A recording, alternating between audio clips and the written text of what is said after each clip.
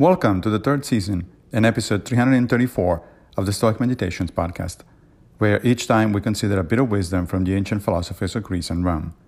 I am Massimo Pigliucci, a professor of philosophy at the City College of New York, and I will guide you through this reading. Today's reflections come from Seneca in letters 92:13. But who has ever reckoned the value of clothes by the wardrobe which contained them? The scabbard does not make the sword good or bad.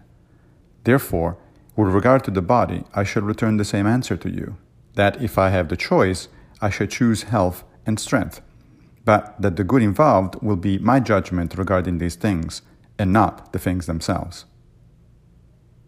I love the analogy of the sword and the scabbard. Yes, you can have a very fancy scabbard for your sword, or a very plain one, or anything in between. None of that has anything whatsoever to do with the quality of the sword itself, and it's the latter that your life depends on.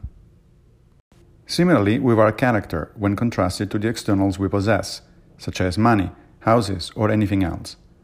From a Stoic perspective, since the only thing that truly matters is the excellence of our character, it makes no difference at all whether we live in a mansion or in a modest abode, or whether our bank account is large or small, or whether our car is expensive or basic.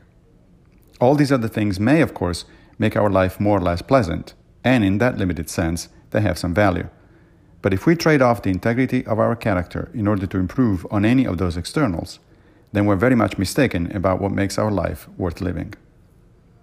Thank you for joining me for another Stoic meditation.